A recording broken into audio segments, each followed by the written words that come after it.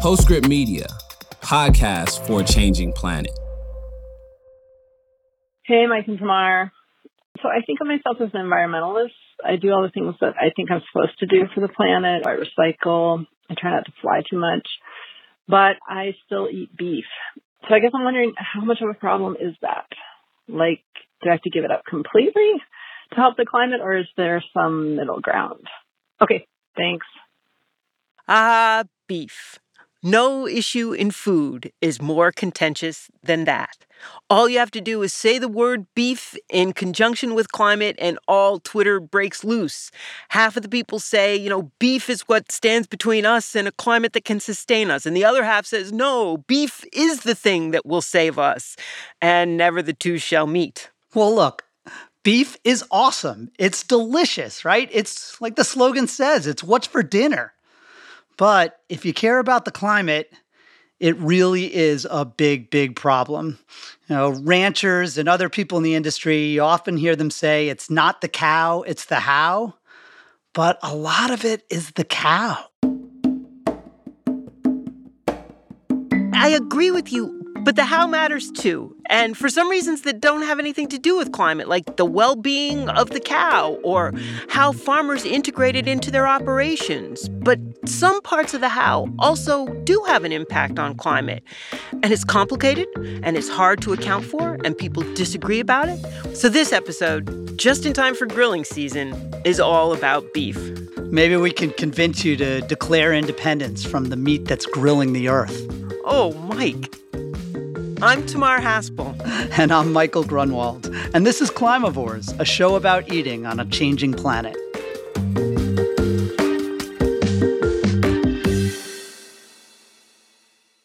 So as I was thinking about beef and how intertwined it is with the American identity, I thought about the movie Red River with John Wayne. And there's this scene where he's out on the plains and he's got a couple of cowhands with him, and there are hundreds or maybe thousands of cattle running behind him. And, it's exactly the same thing that you see in the Marlboro Man commercials. This is this stereotypical American scene, but one man's stereotype is another man's icon, and beef really is an iconic American food. And I think that John Wayne sums it up right here. You got to listen to this.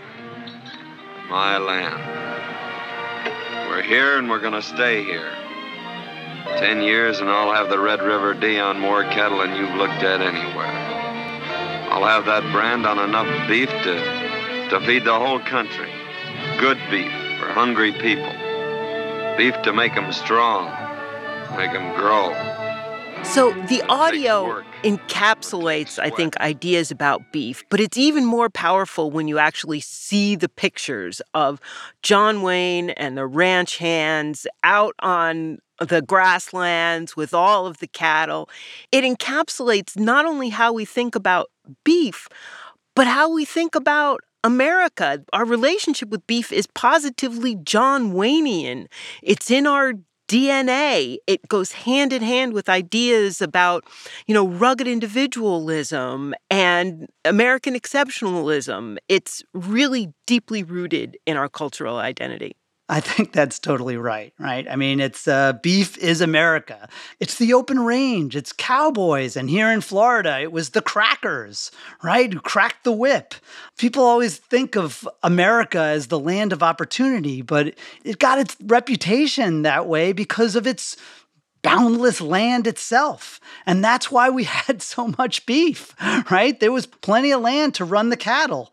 It really is not a coincidence that today, when you see people on Twitter, it's sort of the meat equivalent of rolling coal, right? Where they're posting their burgers to say, like, you're going to take this out of my cold, dead hands. This is a way of showing that it's part of who we are. We eat meat. We eat beef. Okay, but that's like a really obnoxious way of showing it. I mean, on the other hand, think about it. If you're a rancher And this is your way of life. And you still do run cattle and you still do ride horses, sometimes over tens of thousands of acres. And a lot of those ranchers take pride not just in the animals that they raise, but in their stewardship of the land. And if this is in your family and you've been doing it for generations and it's not just a job or a business, it's a calling. And then all of a sudden in the last 10, 15, 20 years, the coastal media elite are coming out and saying, hey, wait a minute, all those cattle that your family's been running for generations is contributing to this thing called climate change that you may or may not believe in because your political allies may or may not buy into it. But all of a sudden, it's undermining not just your livelihood, but your identity, everything you think about yourself and the good things that you have done for your land, for your family, for the people that you're feeding. I get why they're angry or upset or confused. It's not all, social media jackasses throwing your burger in your face. Well, I think you're being very generous to the handful of ranchers in America. Many of them work hard, and some of them are still cowboys, or at least wear the hats. But I think when you think about meat culture in America today, we're more talking about, 6 billion served at McDonald's, right? I mean, the kind of fetishization of meat and burgers and steaks. The average American has 3 burgers a week, and the average American is not, riding a horse on the open range. I get that. And I know that most people are so far removed from ranches that this doesn't really touch them in any way. But I think the political polarization probably does. And I think meat has become associated in some ways with the right. And if you look at surveys of who eats what, which you always have to take with a grain of salt, it does show that, right-leaners eat more beef than left-leaners do. And so the cultural identity is probably more aligned with politics than it is with, the John Wayne version of the American West. But beef itself is something that just about everybody loves. One of my friend Sean McElwee, who's the pollster from Data for Progress, when he used to, in every poll, he used to include a control question where he would ask people about whether the government should put up statues to Nazis, just to basically see if people were paying attention. Because if they answered yes to that, obviously that was ridiculous. But people always complained about the question. So instead, he replaced it with questions about whether the government should ban beef because it's just as or almost as unpopular. And it's not a coincidence that when climate deniers want to attack climate activists, they accuse them of wanting to ban beef, of only caring about cow farts. It's because it's part of our culture, not just by the people who are the rolling coal equivalent on Twitter, but because people love it, it's delicious. And, our human ancestors started eating meat 2 million years ago. We really evolved to eat meat. But don't you think attitudes about beef do split right and left? Well, to some extent, they split along climate lines about people who care about the climate and don't. And that really splits right and left? Yeah, sure. And I think that's because, not because lefties have some sort of built-in antagonism towards beef, but because beef is not just bad for the climate, it's way, way worse than pork or chicken or dairy or anything else. I think this takes on a life of its own, like any issue that begins to be polarized. So it can start with, beef's not so great for the climate, and the left can sort of start paying attention to that, and the right can start pushing back against that. But as time goes on, people become more and more entrenched in the position, and it becomes more and more polarized. And now we have these two groups that basically do split right and left, no matter who's got what on their menu for July 4th. In public, you have them, entrenched in their groups, lobbing nasties over the parapet.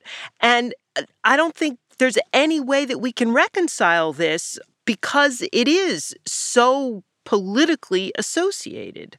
Well, let's talk a little bit about the facts, right? Because setting aside the politics, it's not just, crazy activists who are making up this notion that beef is a climate problem. But the big problem is the land use. We talked about how the beauty of beef in America was that we had so much land. Well, this is how a lot of it is being used, not just in America, but around the world. The earth is increasingly becoming a cattle pasture. It now uses nearly 50% of all agricultural land is used to run cattle that provide about 3% of global calories. And it's not just like a little bit worse than chicken, it's 4 to 12 times worse, depending on how you do the math. It's not just worse than your beloved lentils, it's like 20 to 60 times worse. It is by far the leading source of deforestation around the world. And as you know, deforestation is already 10% of our carbon emissions, and it's growing more. So again, when people talk about food as a problem, a remarkable disproportionate percentage of it is beef. It's a damn shame people don't like lentils as much as they like beef, or we wouldn't have a podcast. It's not as good. I totally get that. But I also want to point out, so the problems with beef, yes, you pointed out the land use problems, but it's really a 1-2 punch because there are two factors that contribute to beef's badness. Land use is one, and the other is just the methane they produce when they digest grass. And cows are People ruminants. Are always joking about it, like, oh, the cattle farts. It's like, it's a thing. It's mostly burps, but... but it is a thing. Yeah. It doesn't really matter which end it comes out of. That's right. And, ruminants, the same thing that makes ruminants great in a way, which is that they can turn grass into beef, is the problem, because in doing so, they produce a whole lot of methane, and methane is a very powerful greenhouse gas. And this is the reason I get frustrated when we talk about how meat is the problem, But it's really beef, because as you mentioned, chicken, but also pork are way better than beef from a greenhouse gas perspective, because pigs aren't ruminants. They're what's called monogastrics, which means they only have one stomach and they don't produce methane when they digest.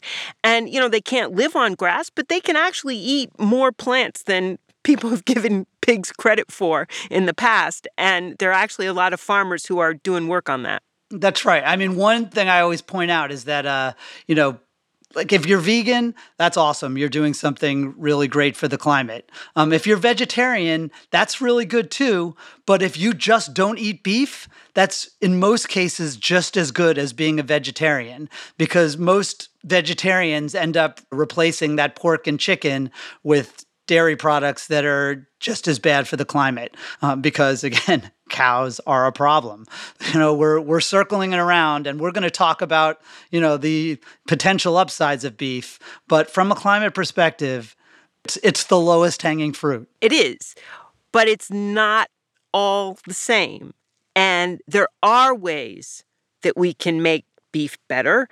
And I think they're important to talk about, but also to put in perspective in the big picture. Yes, you can make beef better. How much better can you make beef? Well, that's up for debate. I know I've been already doing a lot of trashing of beef, but let me say that there are at least two pieces of good news. Look, I love it. But the first piece of good news is that it is possible to eat less. And we know that not just because I'm trying, but because Americans, and in fact, much of the rich world, now eat about 1/3 less beef per capita than we did in the 1970s. Now, unfortunately, the developing world is eating more beef, and that's in many ways, it's a good thing because they need more nutrition. They don't eat enough beef. And as billions of people exit poverty around the world, which is terrific, they're going to eat even more. So we're going to have to deal with beef as a problem.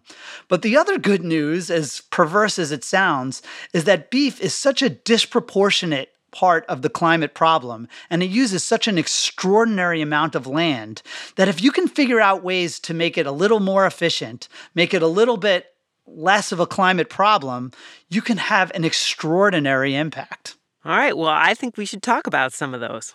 Beef can be better. The question is, how much better, and how do we make it better? You know, it's funny. I think a lot of people, when they go to the grocery store, they assume that their way to help the planet is by getting grass-fed beef instead of corn-fed beef, right? Or maybe organic grass-fed beef. There's this sense that it's kind of more natural. You're kind of letting cows be cows instead of forcing them into these horrible industrial feedlots where grain is sort of poured down their gullets and they eat all day long so they can get fat quickly. But I think from a climate perspective, corn-fed really has some advantages. And the advantage is efficiency. To the extent that this is a land use problem, you want to increase the amount of beef that you can produce per acre of land. And providing more food more quickly reduces the amount of grazing land that you need to raise all these cattle. And at the same time, the faster you can get them into the feedlot, it's called finishing them for a reason. You're fattening them up, but it shortens their lifespan, which shortens the amount of time that they're burping out methane. But again, the key is going to be efficiency. And these industrial feedlots, whatever you think about jamming all these cows in and optimizing their feed and optimizing their veterinary care with antibiotics that are creating all kinds of health problems, and giving them numbers instead of names. It doesn't square with our idea of the open range and, sort of the freedom of the frontier. But from a efficiency climate perspective, it's a lot better. The United States has the most efficient beef in the world. We have 8% of the world's cattle and produce 18% of the world's beef. And that just shows that we're doing it better from a climate perspective. But it's not just that it doesn't square with our ideas of the open range. I think that a lot of people, me included, balk at the idea of taking an animal that grazes by nature, putting it in a feedlot, feeding it something that makes it gain weight very quickly, sometimes, although not always, having to give it antibiotics to ward off infections and things. It's not all just this sort of visceral pushback about what the American West looked like.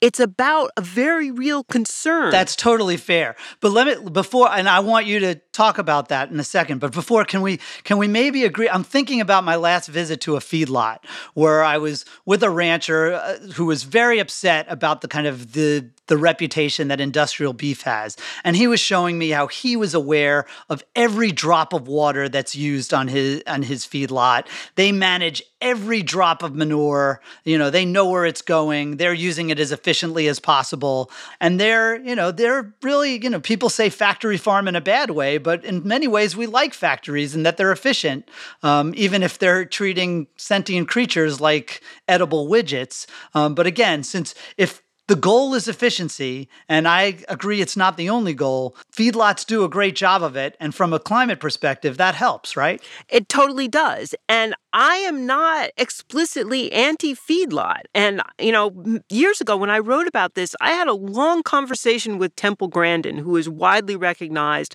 as being an expert on animal welfare. And she talked about how it's all in the details of the feedlot. And probably the single most important thing about a feedlot is that it's well drained, because otherwise you end up with, cows up to their shins in muck. And like every other kind of farming, and, we have this conversation about crops too, and about farm size, about organic versus conventional. We always want to put a label on something and say this kind is good and this kind is bad. But the reality is there's good and bad in just about every way you can raise food. And, I grow oysters, something everybody thinks is a boon to the climate, and it can be. But I'm here to tell you, you can raise oysters in a bad way too. It's not the label, it's the practice. And we don't usually know the practice. But, if we're going to talk about practices, from a climate perspective, though, right? A lot of this is about math, right? It's sort of how many acres do you require to produce how many pounds true, of beef. Mike, but you're weighing that math against the well-being of an animal, and that does come down to practice. And so, it's not just math. Other things come into it too. And I do want to circle back to the whole grass-fed thing, because that's where a big conversation about practices comes into play. And this is how the whole, it's not the cow, it's the how thing, I think, got started. Because obviously, cows graze. They always grazed until we started putting them in feedlots to finish them. And to be clear, all beef cattle begin their life on grass. It's only the last few months of their life that they go in a feedlot. So it's the last few months that we're really talking about. But now farmers, ranchers are experimenting with different ways to graze cattle so that they can use the movement of the cattle, the trampling of the cattle, the manure of the cattle, the grazing of the cattle to improve soil health. So, we're talking about practices. So let's circle back, because I want to talk about not just grass-fed, but grazed, because people are using grazing as a tool, not just, it's better for the cow, but it can be better for the environment. It can be better for the soil. It can sequester carbon, and people are now beginning to measure that in rigorous ways. Tamar, I think you might be talking about regenerative grazing. Speaking of buzzwords, right? That's all everybody's talking about. The Biden administration, General Mills, Nestle, everybody's all about regenerative these days. Can you even talk a little bit about what that is? No, because I hate that word and I try not to use it. Because basically people use it to describe any kind of farming that they like. And I think we have to be a lot more specific than that. And obviously, when they use the word regenerative, it implies that you're building something, that you're building soils back. But I've seen it used in so many different contexts that I'm boycotting it. So I'm going to talk about grazing in the specific way that people are using it to try and minimize the climate impact of cattle and to try and use cattle to rebuild soil health. And that's what they're doing with this. Well, what is it generally? What kind of grazing practices are you talking about? Just trying to mimic the way that bison roamed the earth, where they graze in one spot for a while and then they move on, rather than the way traditionally cattle have been grazed in this country, which is you put a few on a lot of land and they wander around at will. And so people are trying to mimic that activity in the hopes of generating the same kind of biodiversity and healthy soils that we had in the prairie. I got to visit Tom Steyer's regenerative ranch in California. He's the kind of green billionaire who ran for president and, founded a bunch of climate organizations.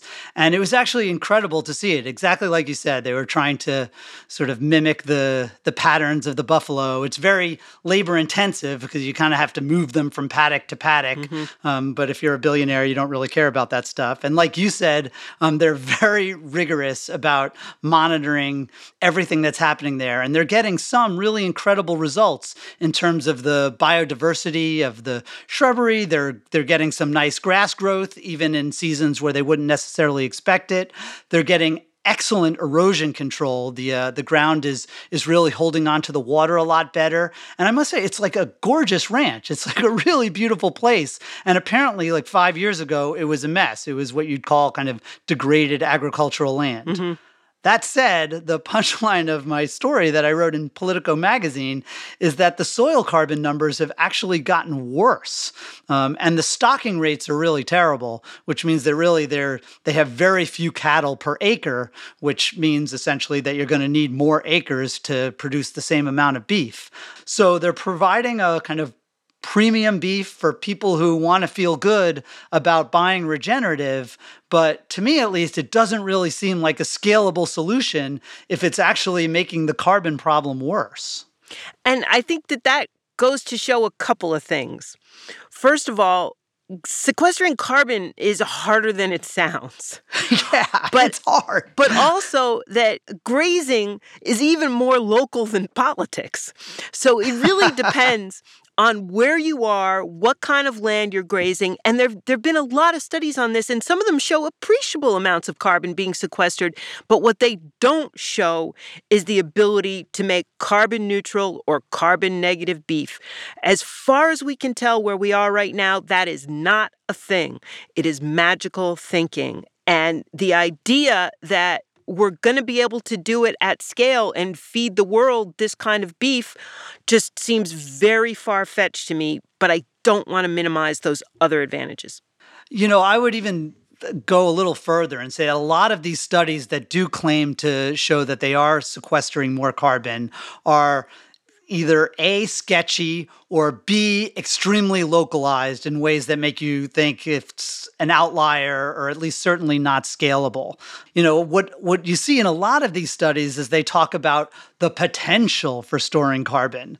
There's so much agricultural land, there's so much pasture, so all you'd have to do is store a little bit more carbon and you'd have incredible gains. It would offset all human emissions. There's a global movement called the 4 per thousand that started after the Paris Accord in 2015. And their point is that all you'd have to do is increase soil carbon by 0.4% on all the world's agricultural land, and you'd basically eliminate the climate problem. We'd get down to 1.5 degrees. The problem is nobody's figured out how to increase soil carbon 0.4% in any kind of consistent way. It's sort of like looking at a bank and saying like, oh my gosh, look at all the potential that bank has to store billions of dollars, but it doesn't really say whether the dollars are actually going to end up in the vault. And I don't think anybody has really proven that they can get that grazing cattle, which creates all kind of environmental problems that everybody acknowledges, can really get that carbon into the soil vault. I totally agree.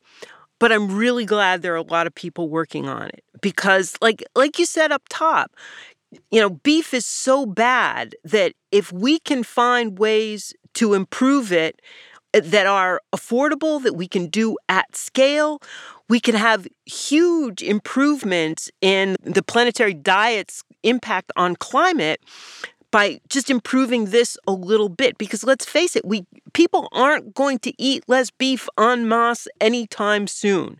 So we have to do what we can on the production side to make sure that beef that is as well raised as possible is available to everybody. But of course, there is lots of disagreement about what ideal beef is and what does as well raised as possible really mean. And I think that's right. And even Beef Basher Mike has seen some examples of really promising strategies to make a better beef.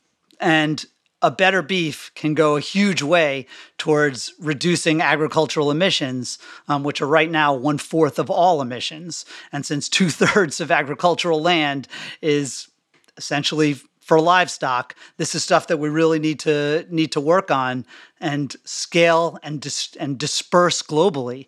So let's talk a little bit about the future of beef and what your ideal future looks like.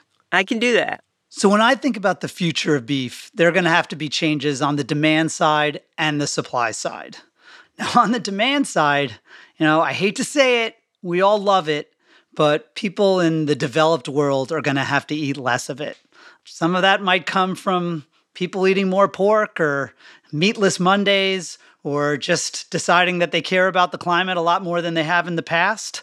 I think that a lot more of it is going to have to come from some of these plant-based or eventually cell-based alternatives. They're going to have to get better and they're going to have to get cheaper because otherwise people aren't going to eat it. It's going to have to be like Tesla. They're going to have to build a better mousetrap because I think it's probably unrealistic to expect people, to eat stuff just because they think it's good for the earth. They're going to have to eat it because they love it. And because we love beef so much, the best beef alternatives have been the ones that have most closely imitated beef. But that said, there's still going to be some real beef. And I think there are some promising examples of ways that you could make it better. You're starting to see additives that can be put into the feed so that the cattle burp less, or certainly burp less methane. You're seeing seaweeds. There's a chemical compound called 3-nop that's getting near approval in some countries. And so I think you are going to see ways to at least make the cattle that you already have out there less of a problem. But the real opportunity is going to be higher yields and maybe some more carbon storage on the land, if not on the soil, possibly above ground. You're seeing some exciting results, especially in Latin America with silvopasture, where instead of focusing so much on storing carbon in the soil, you're just putting trees on the pasture, which not only does it, provide a lot of carbon storage because trees store a lot of carbon that you can see above ground and it's not hard to count, but it's also providing shade that as the earth gets hotter, that's going to become more and more important. But again, the real key is going to be, I think, efficiency and increasing yields. And that's going to be better breeding, better nutrition, better breeding of the grass. Because remember, a lot of ranchers are essentially grass farmers. And if you can make grass that grows better and is more nutritious and creates beef faster, you're going to provide, more meat with less acreage. And that's really going to be the key to avoiding deforestation and carbon emissions. So I have to say, I largely agree with you. What? No, alert the media. Oh, wait. Take it back. So I think, though, that we already have built a better mousetrap, and it's called pork. And what I would like to see is more focus on growing pigs, which are way more efficient than cattle in all kinds of ways. They're more fertile. They get to slaughter weight quicker. They're much better converters of feed. And they're monogastric, so they don't burp methane. The problem with pork, in my mind, is the way that we raise pigs. And they're raised in densely populated, confined spaces, often in unenriched environments. And I think if we can find a better, more humane way to raise pigs, and there's some pig farmers who are already doing this, and we can really push pork as a substitute for beef, I think that's going to be a lot more palatable to meat eaters than any of the fake meat substitutes. And I got to say, it's certainly going to go over bigger than lentils. So, and all of those things that you talked about ways to improve beef, I think are super important. And I'm really glad that we have people working on them. I would be in favor of putting some government dollars toward research on some of those breeding programs and some of those feed additives. But I really think that the lowest hanging fruit here is diverting some of the beef demand to pork, especially perhaps in the parts of the world where meat demand is growing fast as people are lifted out of poverty. And it is kind of scary how much we're agreeing, but I think most of that I will co-sign. The one thing I will say, and I know we're going to talk a lot about this in future episodes, is that I do think there are real technological opportunities. And people don't like to hear the word technology in the same sentence as the word food. No, they don't. But let's face it, alternative protein, alternative beef, alternative meat and dairy, those are biotech solutions. And there are always going to be people who shy away from that. But the cow, while there are certainly breeding improvements and feed improvements and all kinds of improvements, the cow is a pretty mature technology. It is an ultra efficient processor of grass into beef. And it does a really good job of it with all kinds of bad side effects. But alternative meat is really new. It can get more nutritious. It can get more efficient. It can get, tastier. Who knows what it can end up doing? So I think in the future, we're going to need not just modest changes in our food system and particularly our beef system. We're going to need radical changes. And I do think we shouldn't underestimate the changes that we've already seen from the Impossible Foods and Beyond Meats of the world, which may not be quite good enough yet, but are way better than the hockey puck veggie burgers of the past. And as we move into better plant meat, and someday meat that's made from animal cells without slaughtering the animal, I think there are real opportunities to, for step changes in this kind of thing. And I think that's going to be fodder for 6, 8 other episodes. But in the meantime, July 4th is coming right up. And we kind of promised to answer the question, should you have beef on your grill? And I think for me to answer the question, I would say, I think it's still okay to have some, but you should probably have less. Maybe we don't need 3 burgers a week. If we only had 2 burgers a week, we would save a land area the size of Massachusetts every year. So maybe stick an Impossible Burger on the grill this year. And enjoy the holiday.